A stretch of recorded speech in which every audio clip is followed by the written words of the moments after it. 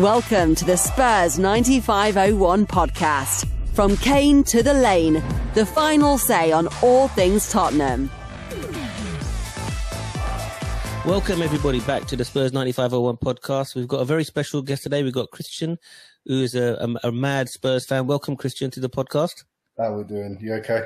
Yeah, it's good to see you, man. So basically, we thought it'd be good to get another Spurs fan's view about all the different things that are happening. So Christian's a very knowledgeable Tottenham fan, keeps an eye on the youth system and everything like that. So, Chris, before we start, just give a little introduction to the fans and the subscribers about yourself. Yes, name's Christian. I've been following this great club almost my whole life. My memory's not as good. So I would say 30 years. But yeah, it's probably less that I can remember. But yeah, always just being brought up in like the local area, and the club's always been special and stuff. So as much as they've broke my heart, they've also given me really good days as well. So I'm stuck for life. It's the same with everybody, mate. Yeah, that's it. That is exactly it. But yeah, no. Great to be on today. Thank you for inviting me. No, you're most welcome. Hopefully you get on a few more times. Have you got your own podcast? I'll put the link in the description. Yes. You want to talk a little bit about your own podcast? Yeah, so me and my brother Ash, we do our own podcast. It's on Twitter. It's at 1882pod. Mainly on, we don't do like the video stuff. It's just the old voice style. You get it all on Spotify and all your main streams, and then we do repost it on YouTube and stuff like that. We're going to be doing a lot more this year, hoping to get other people in the community involved. And what we try to do is very similar to yourself, is that we want not our opinion, we want the true opinion of the fan base. People who might not tweet, people that don't get involved in the Twitter spaces, is we want to get a difference of opinion. It's about having that healthy debate, and it is what we try and promote. We don't want to be someone that's, you listen to us because you agree everything with us. Do you know what I mean? Yeah, it's about exactly what you mean. Like debate, and that's what we try and promote. So yeah, we That's try. Great. I'll put the link in the description. So it's at 1882 pod. Yeah. Yeah. Yeah, I'll put the link in the description. So if you get a chance, everyone go head over to there and have a listen. I'm sure it's going to be great. Right, Christian, we've got some fire questions for you now. So we're going to get your expert views on this. So we've got a few things that we want to talk about. Let's start off with the appointment of Ange Postecoglou as the Tottenham manager. Give us your thoughts on that. I think it's an exciting one. I'll be honest, weren't my first pick when you've got names like Julian Nagelsmann and Gallardo out there, who were probably my first two. When you actually research on this guy, he's been successful everywhere he's been. He's managed big rebuilds. Yes, in lower leagues, but however, to think a team like Australia, the national team, winning the Asian Cup, where South Korea, Japan, and some of like Iran and teams like that normally dominate, to win it for them is so big. And when you speak to Celtic fans, yes, they've won the triple before. They've done the three-peat. They've done everything in that league. But the style of football that he promotes and plays, and the connection he had with that fan base, really astonished me. And I think that's one thing we've lacked since Poch. And I was a huge Conte fan, huge Mourinho fan, still am. But ultimately, that connection we had with Poch as a fan base is what we need to get back. We need the fan base to be reconnected to this club. We need the toxicity to sort of diminish almost. And I feel like that's a priority, and he's the right man to do it. And his style of football, listen, it speaks for itself. Go watch his clips. Very fluid. He don't mess about with throw-ins. As soon as there's a throw-in, straight out, take it. Let's get the game rolling. And for me, it's something that I see Pep do a lot, not mucking about. Arteta's taken that on, and it's the way football's moved. And I think with the right kind of additions and stuff, I can only see it being a success. Maybe not in a year or two, but listen, if we give this guy the same type of backing that Arteta got, and not just money-wise, just he finished 8th, they still backed him. He weren't in the Champions League, they still backed him. We do that with Ange, I can really see a positive future. Okay, and what is, I totally agree with everything you said. The only thing that I would say is it's a step up in league, and he's going to be playing, managers with a high level of tactical know-how. Will he be able to go against those tactics? But we'll see, but we're all 100% behind him. What is success for you in the first seasons for Ange then, Christian? First season success, I'll be honest with you, is that we as a fan base need to not eliminate our expectations, because expectations have to be there. But we're going to have to be realistic, right? I'll be Champions League for next season is top 5, right? It is top 5, okay, yeah. It is top 5. So if we finish 5th or 6th, even if we get Europa League, I think Europa League is a good one to get into. Europa League, I'll be happy with. But what I need to see with that, there is a but. If we don't make Champions League football and we end up Europa League, even Conference League, for example, but we see a huge difference in the way we're trying to play, the style. You can see that young talent's being brought through. You can see the connection being remade. That will be enough for me to carry on backing it. Okay. You want to see progress, which is fair enough, I think. That's great. Okay, excellent. Thanks for that, Chris. Really good. Let's talk about Harry Kane and his future now. There's rumours about United are pulling out and Real Madrid are interested. There's rumours that he's going to see out his contract and go for free. What's your take on the whole situation? What do you think is going to happen with this? I think he's going to stay next season. So you think he's going to stay and see his contract out and then leave on a free or stay after that? I think he could leave on a free unless things change dramatically. But I don't believe they will. I think Kane will walk on a free. But listen, if Kane stays one more year and we make Champions League football, it is worth that risk, because getting Champions League football is roughly about 60 million plus, right? Okay. Yeah. So if you make that money and let him go on a free, you're still essentially getting 60 million for Kane, right? Which, yes, I know is not 100 million. I get that. But ultimately, it's not 100 million. I understand that 60 million, 100 million is very different if we sell him now. But ultimately, you sell him now for 100 million, people are going to know we are very desperate. So they're going to charge us a premium for a replacement, which, by the way, is impossible. But yeah, you can't replace it. If we don't get Champions League football or even European because we've let Harry Kane go, that pushes us back another year or two, right? If Kane goes on a free, we make Champions League or Europa, and we make around 40 million mark for that. Listen, whatever Kane's done so much for this club. He's done so much for a fan base. I can't hold that against him. I don't think he's going to be a guy that goes to Chelsea or Arsenal. Do you know what I mean? He's not going to be that guy. So I've got no worry, and I've only got, how can I say, I wouldn't feel any negativity towards Harry Kane if that's his decision. I think the board are making the right decision by taking that risk, because without Harry, the rebuild goes from 3-4 years to potentially 10. Let's be honest, that's how good this boy is. Yeah, it's a generational talent, isn't it? But the cynic in me believes that Daniel Levy, the accountant that he is, and he's always looking for value for Tottenham, he's not going to let £100 million, 80 million, whatever you want to call it. He's not going to let an £80 million asset go for nothing next season. And the thing is, there's no guarantee we're going to get Champions League football. Harry Kane on his own can't get us Champions League football. He can bloody get us close, but he can't do it on his own. So what do you think about that whole thing about Daniel Levy and, the money that he could get? I think Daniel Levy's playing hardball. I think unless he gets his 120, I don't think even 100 million is going to do it. He's going to need 120, maybe even 150. So he's going to risk letting him go on a free next season, then? Do you think that is going to do it? I can't see him doing that. The reason why I can see him doing it is because Harry Kane is probably the only player that I've seen Daniel Levy get emotionally attached to.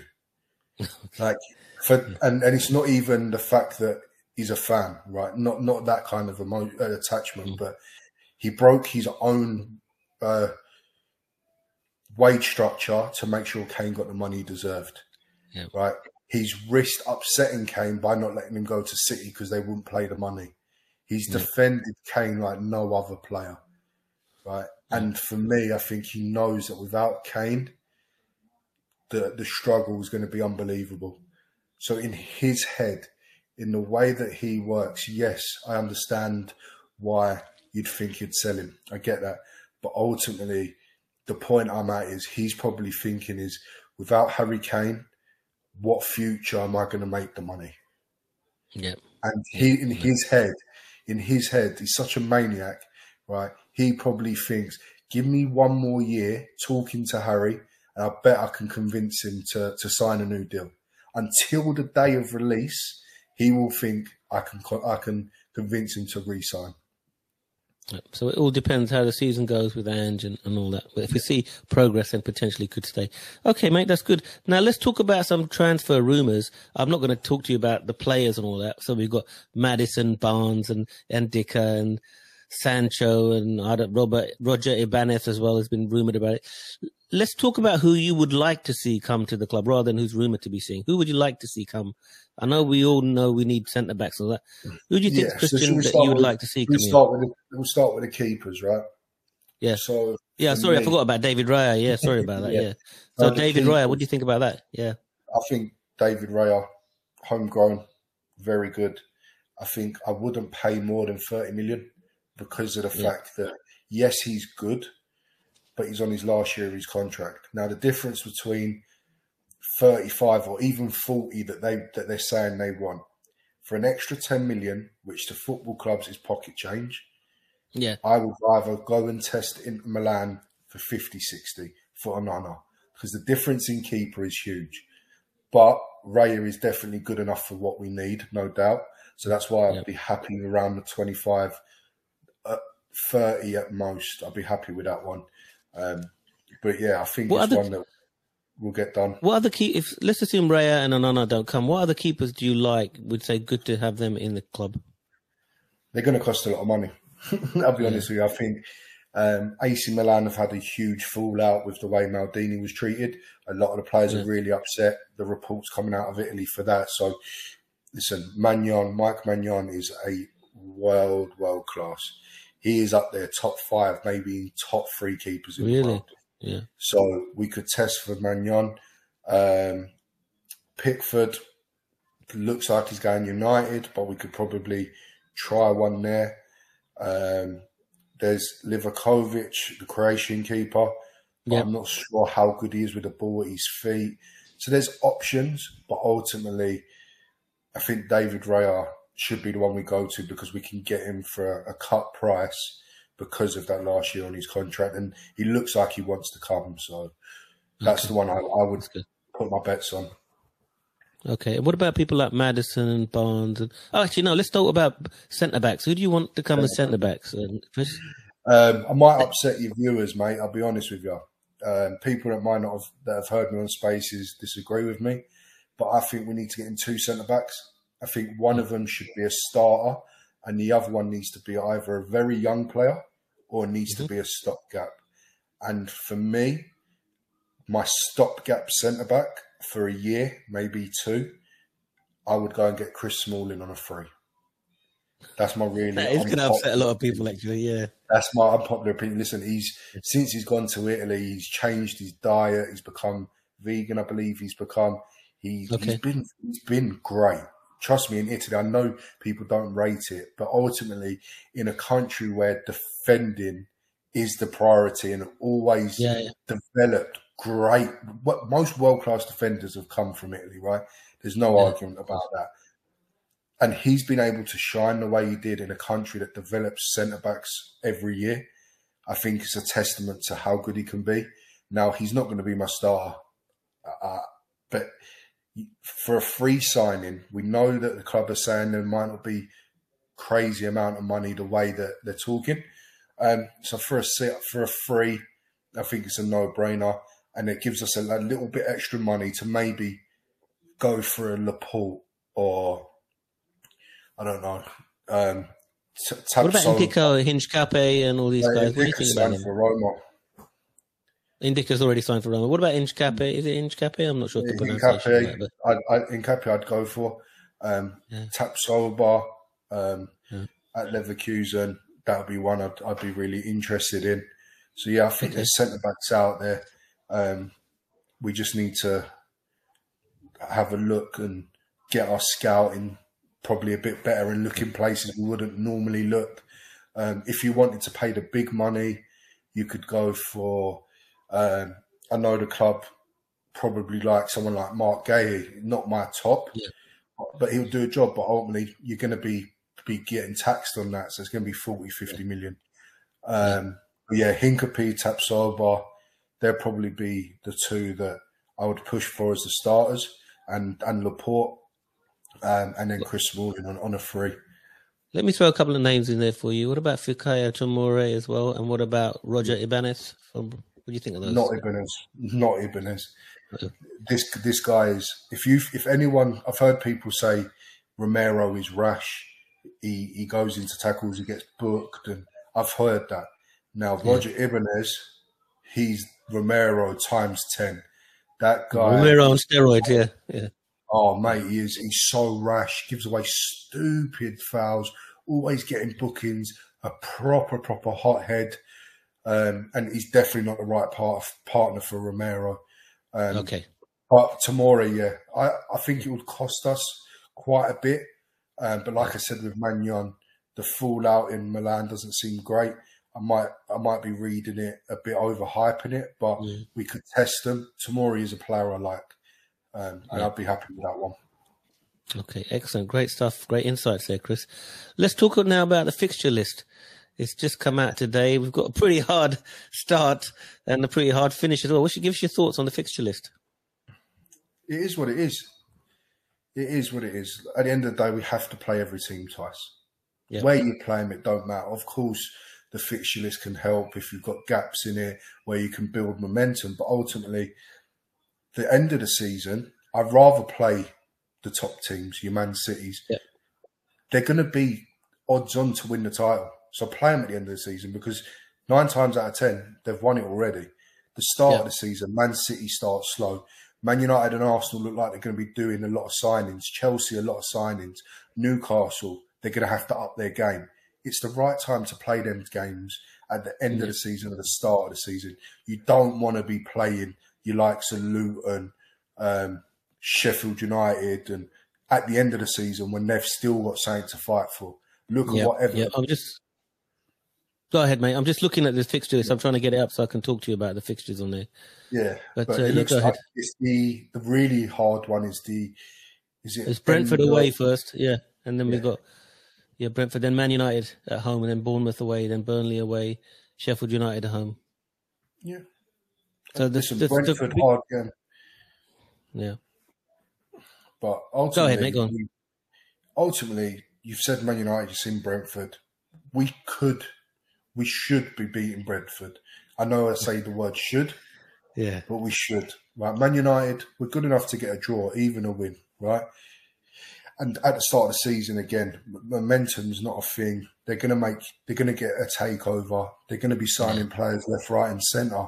We don't know. It's an unknown talent, right? Look at Chelsea, the amount of signings and money they put into it. It doesn't work out.